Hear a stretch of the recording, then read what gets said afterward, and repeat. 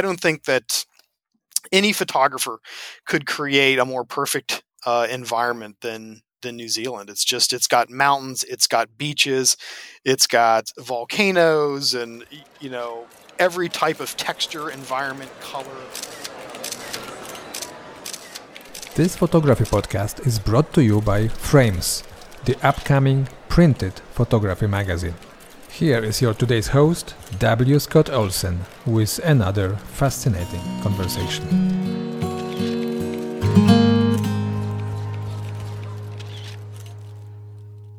Hello, everyone, and welcome to Frames. My name is Scott Olsen, and today I have the honor of talking with Chris Rose. Since 1993, Chris has been the staff photographer and then senior photographer for an organization called AOPA, which stands for Aircraft Owners and Pilots Association. He has one of the most interesting and dangerous and exciting jobs in photography possible. I don't know about you, but ever since I was a small child, pictures of the X-15 or the SR-71, old World War II Mustangs or yellow Piper Cubs, the Concorde or a 747, these photographs have always been inspiring. They're the kind of photograph that makes me want to rise up out of a chair and then go do something substantial. Not many of us grow up to be aviation photographers. Not many of us get into a field where we're taking pictures of beautiful airplanes on the ground and, more dynamically, airplanes in the sky. Chris is that person and one of the best in the industry. Good morning, Chris. How are you? Good morning, Scott. How are you? I was scared there. I was scared there for a minute when you said since you were a little kid, and I was afraid you were going to finish with I've been looking at Chris's photos. I was going to feel old there for a second. Well, I have been looking at your photos for quite a long time because I am a member of AOPA, but it's not been that long. Life over in Maryland this morning is treating you well? Life in Maryland is treating me well right now. I'm trying to stay sane. I've been sheltering in place, as most people have been. AOPA is sort of had limited capacity at the present time. We don't have anybody in the building. We certainly are working from home, but hopefully that'll be lifted here pretty soon. Okay. Well, let's begin with the basics, and a question that is always interesting because there's so many different answers. How did you get into photography in general, and then more specifically, how in the world did you wind up getting into aerial photography? Well, so photography for me, I grew up around photography. My grandfather was a photographer. My mom was sort of an avid photographer, so we always had cameras in the house and things like that. And luckily, my parents always encouraged me to get out and take pictures, but it wasn't until college that I really started thinking about it sort of as a profession. So I ended up going to school for both graphic design and photography. Felt like graphic design at the time would probably be a better career path for myself. And actually, when I started at AOPA back in '93, I started there as a graphic designer. It wasn't until right after probably maybe around 2000 or 2001 that I started doing a little bit of photography for AOPA and then transitioned into it more on a full-time basis, probably around 2006, 2007. Okay. Do you remember your first shot from an airplane? God, that's a great question.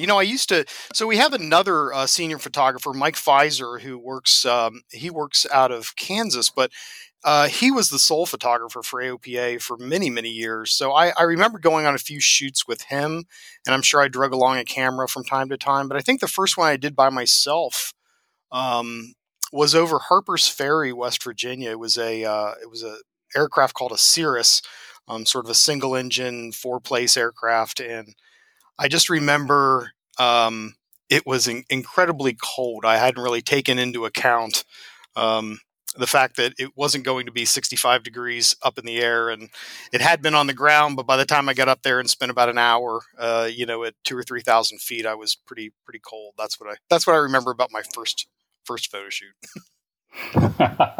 Well, there are two distinct sides to the work that you're doing. One is pictures of airplanes on the ground. and the other is pictures from the air. So let's take them separately if we could. Talk to me about taking pictures of airplanes on the ground. What are your goals? How do you set them up? What's that world like? Well, it's challenging for one. Airports in general. There are some beautiful airports. I mean, that are just very picturesque, but airports tend to be a little on the industrial side. So when you have to position an aircraft somewhere on an airport, and position it so you're not taking a picture of some broken down hangars or some industrial equipment or another office building or something behind it, you have to get a little bit creative. So from time to time, we'll take the aircraft off airport environments. Sometimes we'll take them out to grass airstrips or try to land them. We've even landed out in the desert and places like that. And also you always have the option of putting it into a really nice, clean hangar and going for a more industrial look. But it can be challenging. But you use basically the same, some of the same principles that you use for air-to-air photography on the ground. You still want the aircraft positioned in, favorable lighting. Oftentimes we'll have the airplane started so that you see the propeller spinning and give it some a little bit more dynamic presence. But it just takes a little trial and error to get that right. How much time would you say you do in art direction pre-planning for a ground shoot? Well, it depends. We anytime we're doing a feature article in the magazine, we'll sit down with the art director and the editor, and also if we have other crew that are going to be involved in the shoot, like other pilots and things like that, we'll sit down and we spend a couple of hours probably, kind of doing a pre-planning session, talk about what we're trying to capture. We'll look at the weather. We'll look at Google Maps is a great resource. I also use an app on my phone. I can't remember exactly what it's called at the moment, but it'll show you the position of the sun in any given environment by overlaying these like sun maps over top of Google Maps. So we can look ahead even a couple of months and see, there's going to be some hangars blocking the sun here, or we should position it over on this side of the airport. So things like that are all considerations that we talk about in these pre-planning meetings. I think every landscape photographer out there now is wondering what that app is. I will find it. My phone is right here in front of me, so I am looking. I swear, but no, it's a great resource for that kind of planning. It's actually called Sunseeker. Okay. And it works on the phone. It works on iPad and things like that. So, and it's a really cool program. It might not be free, but it's cheap. So. When you're doing groundwork, do you bring a lot of lighting along with you, or do you just go with natural light? I always carry lighting with me, in the form of hand strobes. But there are times when you just know that either the weather's not going to cooperate, or it's going to be an unusual situation, or you're going to be lighting a larger environment. Every once in a while, one of these sections or special editions that we have of the magazine every month is Turbine Pilot, which caters to more of the kind of business aviation, the private jet sector of the industry. And so if we're shooting a jet, for instance, obviously much larger piece of metal, and we'll also do interior shots of that. So in those cases, we'll typically bring some auxiliary lighting. And so for those purposes, I typically I carry three Westcott FJ400s monolights with me, and just power them off of battery packs. Mm-hmm. The other side of your world, of course, is the one that I find absolutely mesmerizing, and that is the shots up in the air, the air-to-air shots. Tell me about that world. Tell me how you go about doing any of those shots. Tell me what you need. Tell me what the problems and the benefits are. Well, it's a pretty small world to begin with. I mean, I don't know how many people do air-to-air photography full time in the United States, but I would estimate it to be a pretty small number, probably less than 20 or 25 people that are doing it full time. It does require it requires a much bigger team, usually than like a wedding photographer or something like that. Because you have to have pilots, you have to have ground people, you have to have people, just logistics people to help move equipment and aircraft. Obviously, you need two aircraft, so you need what we call a platform aircraft, which is the aircraft that the photographer is going to be in. And that's going to consist of an aircraft that you can usually remove a window from. In very, very rare circumstances do we want to shoot through glass. It does happen at times, but we're going to look for an aircraft that we can remove a door from or a window from or something like that. And obviously you have to have a pilot to fly that aircraft, and then you have to have a safety pilot along next to the pilot in the front. That safety pilot's going to do things like working the radios and looking for other traffic and things like that. And then I'll be in the back with the door off. And then you've got the subject plane, which then has to have a pilot and a safety pilot too. So that's 5 people right there. That doesn't include the ground staff and everything else. But it's a coordinated effort between a lot of people. So, and not only is it a coordinated effort, it's an effort where everyone, in some cases, are putting their lives in other people's hands. So you need to have a great deal of trust and faith in those people's skills. There is one shot I would love to hear the full story on, and it's a shot from the recent total eclipse, because in that photograph, or for that photograph, you are in absolute darkness, flying in formation, and you have a once-in-a-lifetime chance to get this shot. Yeah. So if you could describe the shot for people and what it took to get that shot done. Well, this one shot really started months prior to the day that we actually took it. We were sitting around in a meeting discussing upcoming features for the magazine, and someone, I can't exactly remember, it may have been me. I said, wouldn't it be funny to do a shot of an Eclipse jet, which is there is a small business jet called an Eclipse jet. I said, wouldn't it be kind of quirky to do a shot of an Eclipse jet during the eclipse? And this sort of gave way to a discussion about, how could we talk about the eclipse, which was obviously coming up in a few months.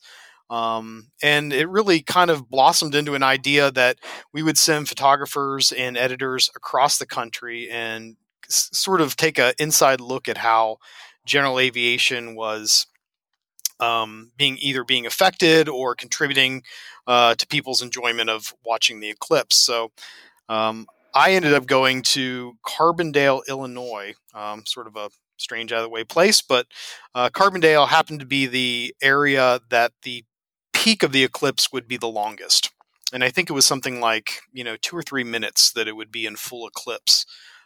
So we based out of Carbondale. We brought out all the aircraft that we needed, including the Eclipse jet.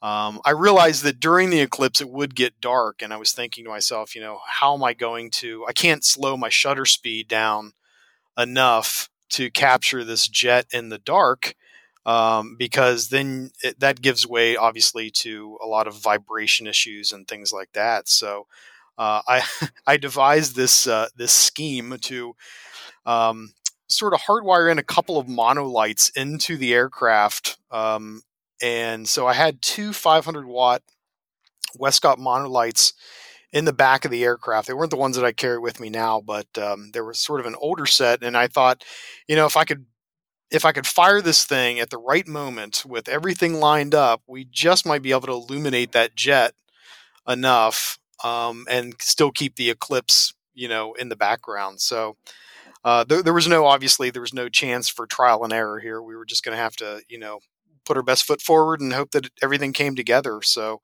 we launched out of Carbondale for the eclipse, probably a half an hour or so before, and we got into position. We got the Eclipse jet into formation with us.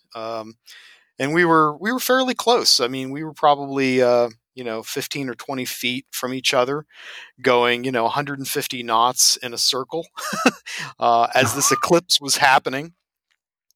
And the whole, the lighting, especially up there where you have even less atmosphere. Not that not that we were really high, but we weren't subject to some of the haze and stuff below, and it really gave an incredibly eerie feel. You could feel sort of the pressure difference. You could feel, the lighting starting to change, and so I looked up and turned on the strobes and set the camera to the settings that I felt would give us the best shot. And unfortunately, one of the things I started to realize that as we were flying in circles, trying to get all the assets lined up, I realized that it was taking us about 3 minutes to make a circle. And the problem with that is I knew that I was only going to get one shot, because literally one shot, because as everything lined up, by the time we came back around again, it would be out of peak eclipse. So I was kind of looking forward, and I saw the eclipse, and I saw the eclipse jet, and the sun and the moon, and everything was sort of lining up. And at the very last moment, they all sort of passed within each other. The strobes fired. I hammered down on the shutter, and I think we sneaked off maybe a dozen frames, and then everything sort of went out of alignment again.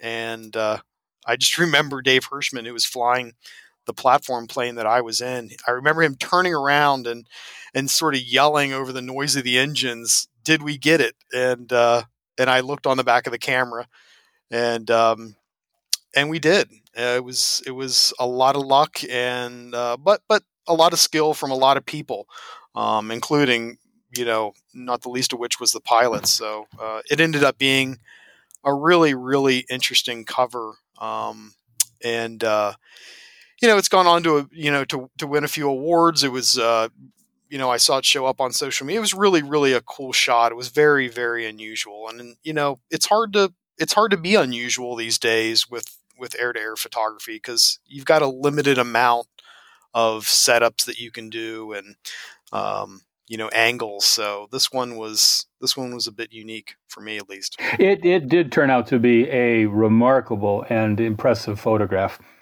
Tell me another story of a shot that went really well. Oh, there's been so many. I look back through all the photos that I've taken over the years, and sometimes everything just kind of comes together. We were discussing just before this, we did a shoot it's probably been closer to 5 years ago, of a polished aircraft, meaning that it's metal without paint. So it's highly reflective. And it's kind of an unusual aircraft. It's a Beechcraft 18, sort of a mid 20th century transport aircraft, and it happened to have floats on it, so it could land on water. And it was one of those shoots that it seemed like it was kind of going to be a typical shoot, but we ended up having some really amazing lighting that happened that evening, and the sun was reflecting off this kind of marshy land below it, so there was a lot of texture going on. There was light, these like speculars that were sort of gleaming off of this marshy surface on the ground, and then you had this highly reflective aircraft that was bouncing the light from both directions, and it just ended up being one of those. And we had two really, really qualified pilots that were flying the aircraft too, so the combination of everything coming together like that was pretty magical. I mean, it does happen from time to time. It doesn't happen all the time, but it does happen from time to time. With all of the planning that has to go into your world, how much of your world would you say is serendipity? That the light just suddenly gets to be special. Well, you can obviously improve your chances. We typically shoot during the golden hours that everybody talks about, but it's picking the right environment, kind of looking at. We're at an advantage because in the aviation industry, we have a lot of resources available in the way of maps and, other aerial photos and things like that. So we can kind of get a sense of what things are going to look like in the background. But you're right. A lot of it's just serendipitous. I mean, sometimes you're flying along and, there'll be a kind of an odd cloud layer that'll come in, and it changes the light for the better. Sometimes it changes it for the worse, but, I think a lot of it is, I've yet to be able to 100% accurately predict when a shoot is going to go really, really well. We were doing a jet shoot on a day. We had a very, very a really narrow time frame that we had this jet available to us. It was a manufacturer's demonstrator, and they were kind of touring it around the country. And it was going to be making sort of a short stop at our headquarters in Frederick, Maryland. And unfortunately, we were just socked in by a bunch of really, really lousy weather. But we knew we had to get the shoot done. It wasn't dangerous in any way, weather-wise, but I didn't have really high hopes. So we launched out of Frederick, and we started heading west, out over West Virginia and then over Virginia. And it was just these lead gray skies, really flat light. But then all of a sudden, as we got just outside of West Virginia into Virginia, there started, the light was getting lower, the clouds started breaking up, and there was this haze that was laying in the mountains that just looked like almost like ocean waves. And again, it was one of those sort of moments that everything just, even though it didn't seem like it was going to be a great shoot, everything kind of came together. And they ended up being some photos that I'm really proud of. They it ended up being a cover shot for the magazine. And it almost looks like the aircraft's flying over the ocean with just these kind of lighted waves, which are actually like the rolling mountains of Virginia, kind of in the background. So it made for a unique photo that just goes to say you just never know what you're going to get. And that is a beautiful shot indeed. I want to get to other stories in just a second, but tell me from just a technical standpoint, and I don't want to spend too much time on this, but things like filters or shutter speed for propellers, and I mean, what are some of the basics of airplane and air to ground or air to air photography? Right. Well, so from a filter standpoint, I'll just say that I do use circular polarizers on my lenses, especially during air to air shoots, almost all the time, because aircraft are very reflective surfaces, even if they're painted. Hopefully, they're clean, and they do reflect a lot of light. So polarizers help with that a little bit. They also help, sharpen hazy backgrounds and things like that. I use a combination of filters, but I really like Heliopan and B&W filters. They seem to work the best for me. I lose filters occasionally out of the airplane. It doesn't happen a lot, but those need to be replaced from time to time. But yeah, so I'm always using a filter. As far as shutter speeds and things like that go, I'm trying to shoot at the lowest ISO I can get away with. But as far as shutter speeds, the key to shutter speeds when shooting air-to-air photography, especially if it's a prop aircraft, is that you need to slow the shutter speed down enough so that the prop, so that any one blade of the prop can make a, if it's a two-bladed prop, each blade has to travel 180 degrees to get that full circle, that big prop disc, that big lighted prop disc on the front of the aircraft that people like to see. You don't want to see the prop stopped, and you try to avoid any big gaps in that prop arc. So to do that, you've got to slow the shutter down enough. Now, obviously, if you have a two-bladed prop, you have to slow the shutter down even more. If you have a four-bladed prop, you don't have to slow it down as much because each blade only has to make a 90-degree arc. It gets a little technical, but the idea is keep the shutter speed as slow as possible while still maintaining sharp photos. And we do that through a couple of means. Obviously, a little bit of it's trial and error, trying to keep yourself as steady and as cushioned in the back so that you're not transferring the vibration from your body to the camera. And I do that through...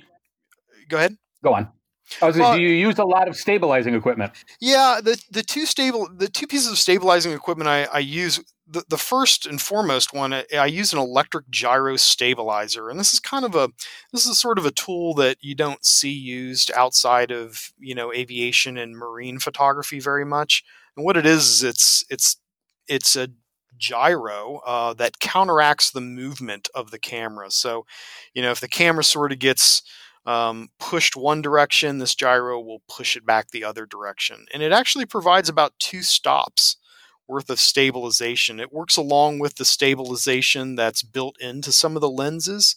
But between, having an image stabilized lens and then having this large gyro stabilizer on the bottom of the camera, you can usually get 2 or 3 stops worth of stabilization. So, if I have to shoot at a 60th of a second to get a full prop arc on the aircraft, I can usually do that without too much problems. I've even gone down to a 40th of a second or something like that for a helicopter, because helicopter blades obviously turn a lot slower, and you still want that kind of big disc on the aircraft. And the other piece of equipment that I use that I didn't for a long time was I ended up buying one of these sort of orthopedic dog beds that I put on the floor of the aircraft, and I sit on that. And it's amazing. Not only is it a lot more comfortable for my 50-year-old bones, but it also sort of deadens a lot of the vibration that would typically come from sort of come through your body and transfer from your hands or your elbow or something like that into the camera body. So it deadens that a little bit. So the dog bed and the gyro stabilizer are probably the 2 main pieces of stabilization equipment. I don't use tripods or anything in the back of the aircraft during air-to-airs. I would have guessed the stabilizer. I would never have guessed a dog bed. Yeah, I now claim it to be a tool of necessity because it's just so much more comfortable than sitting on a uncarpeted floor of an aircraft. Well, once you say that, it makes perfect sense. But well outside of my range of imagination for that one. We've talked about shoots that have gone really well. There are, of course, other shoots as well. Tell me about a shoot that went really badly. Well, shoots do tend to go poor sometimes, and usually that's usually just working with somebody that either isn't comfortable with being in really close formation, or it's a situation where I'm just not feeling like I'm starting to feel like safety might be being compromised by somebody being a little overconfident or a little underprepared or something like that. We've had shoots that I've stopped. I think anybody that's a part of one of our shoots has the ability to simply say, "Hey, we're going to stop this shoot," and we'll talk about it when we get back on the ground, because you never know. Somebody could just be feeling a little bit ill or something like that, and because we're in such close formation and we're putting everyone else's lives in each other's hands, we never want to push a shoot beyond everyone's comfort level. We have had some tragedies on shoots back in I'm trying to think. It was back in 2015, 2016, I think. I was on a humanitarian mission actually with AOPA's editor-at-large, Dave Hirschman, and we took a trip with a medical team down to Mexico. And although it wasn't during a photo shoot, we had an aircraft that was part of the team that we went down with strike some power lines over a river. I just talked to the pilot, literally 45 minutes prior to him taking off, and we're discussing some photo shoots we were going to do later that day. He took off, didn't see the power lines. He had 3 other medical students on board his aircraft, and it sheared the wing right off the aircraft. They crashed into the river. Unfortunately, myself and Dave were 2 of the first people on the scene. They were able to get the 3 medical students out of the water. They all survived. Unfortunately, the pilot who we'd met did not survive the crash, and it was just, it was a horrific tragedy. But it did, it is, having seen that sort of firsthand and seeing what can happen if poor decisions get made. It definitely affected me a little bit. It made me think a little bit more about my own safety protocol and who I work with, because tragedy can happen so quickly. Before you have a chance to analyze why it's happening or why it shouldn't have happened, it's over. And so you always have to be really careful about who you work with and making sure that everyone's confident and qualified to take part in air-to-air photography. It's not inherently dangerous, but it is something that requires a great deal of specialized skill. So. Oh, that is a touching, moving story. On a lighter note, the favorite place you've ever been? Favorite place? Oh man, as a photographer, I should say. that one's tough. I am so fortunate to be able to travel to so many great areas, and I get to see from the air, which is even better. But I would have to say, probably my favorite place to shoot was New Zealand. I got a chance to go there a couple of years ago. The International Aviation Organization's meeting happened to be down there. So we spent 10 days flying and shooting several stories down in New Zealand. And wow, from an environmental standpoint, it is just, I don't think that any photographer could create a more perfect environment than New Zealand. It's got mountains, it's got beaches, it's got volcanoes, and every type of texture, environment, color that you could ever imagine. So for us, even doing like a 45-minute or an hour-long flight, you can get into like 5, 6, 7 very distinctive backgrounds that look like 1 minute you're over something that looks like desert, and the next minute you're flying over snow-capped mountains or white sandy beaches. It's really, really an amazing place to take photos. That sounds fantastic.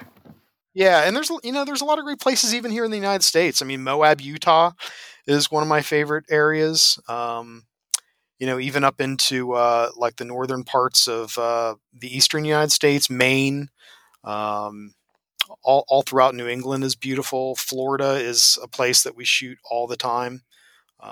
So yeah, there's a lot of really interesting places. Well, very cool. I have one last question, but before we get there, I did want to mention listeners that want to look up your work. Your Instagram account is Clouds and Camera, all is one word, no all underlines. Yes. Yep, clouds, plural, Clouds and Camera. But there is not a website. If you Google Chris Rose Photography, you wind up looking at the work of a UK photographer who is not you. Tell me about being a full-time employee as a photographer versus an independent contractor. Well, it's for me, and I think for AOPA, it works out well because aviation photography is a very specialized, sort of subset of the photography world. But working, not having to put in the energy to market myself in the industry, not having to worry about, am I going to collect payment from this client, or, how am I going to get this equipment shipped across the country to this shoot, or whatever else. I mean, I'm certainly sensitive to those kind of hassles that other photographers have to go to, and I have a lot of friends, and some of which are I should have just stopped there. I've got a lot of friends. Actually, I don't. I've got a lot of friends in the photography industry that do. They're not only are they're the photographer for the business, but they're oftentimes also the accountant and marketing person for their business, and that's tough. That is tough, and it's tougher more so now, and I think going into the future it's going to be tough. So being able to focus primarily just on logistics of my own personal travel, focusing on the creative aspects of the shoot. I like not having to worry about things outside of that. It's nice to be able to sort of play the full-time creative. So yeah, that's and AOPA is a great company to work for. I've been with them for over 25 years now, and it's a dynamic industry to work in. Aviation's always changing. We're seeing things like, electric-based aircraft come into play. Drones obviously are becoming more and more a part of the aviation environment. And, things are always developing. It's a really dynamic industry to work in. So I'm feel very blessed that I've gotten to spend the majority of my career in it. That is wonderful. Again, for everybody, the Instagram account is Clouds and Camera.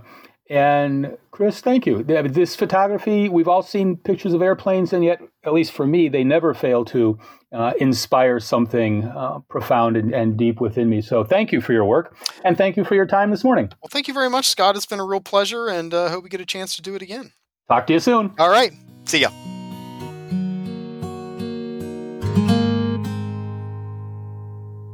Hello, it's Tomasz. I am the editor of Frames. If you enjoyed today's podcast, I can imagine you would like to hear more about what we are currently working on. Later this year, we will be launching a quarterly printed photography magazine. It will be a beautifully designed, inspiring publication. I personally truly believe that excellent photography belongs on paper, hence the idea of Frames. To find out more about Frames and to join more than 14,000 photography enthusiasts who enjoy our weekly newsletter, go ahead and visit frames.photography. I would love to have you in our community. Thanks so much.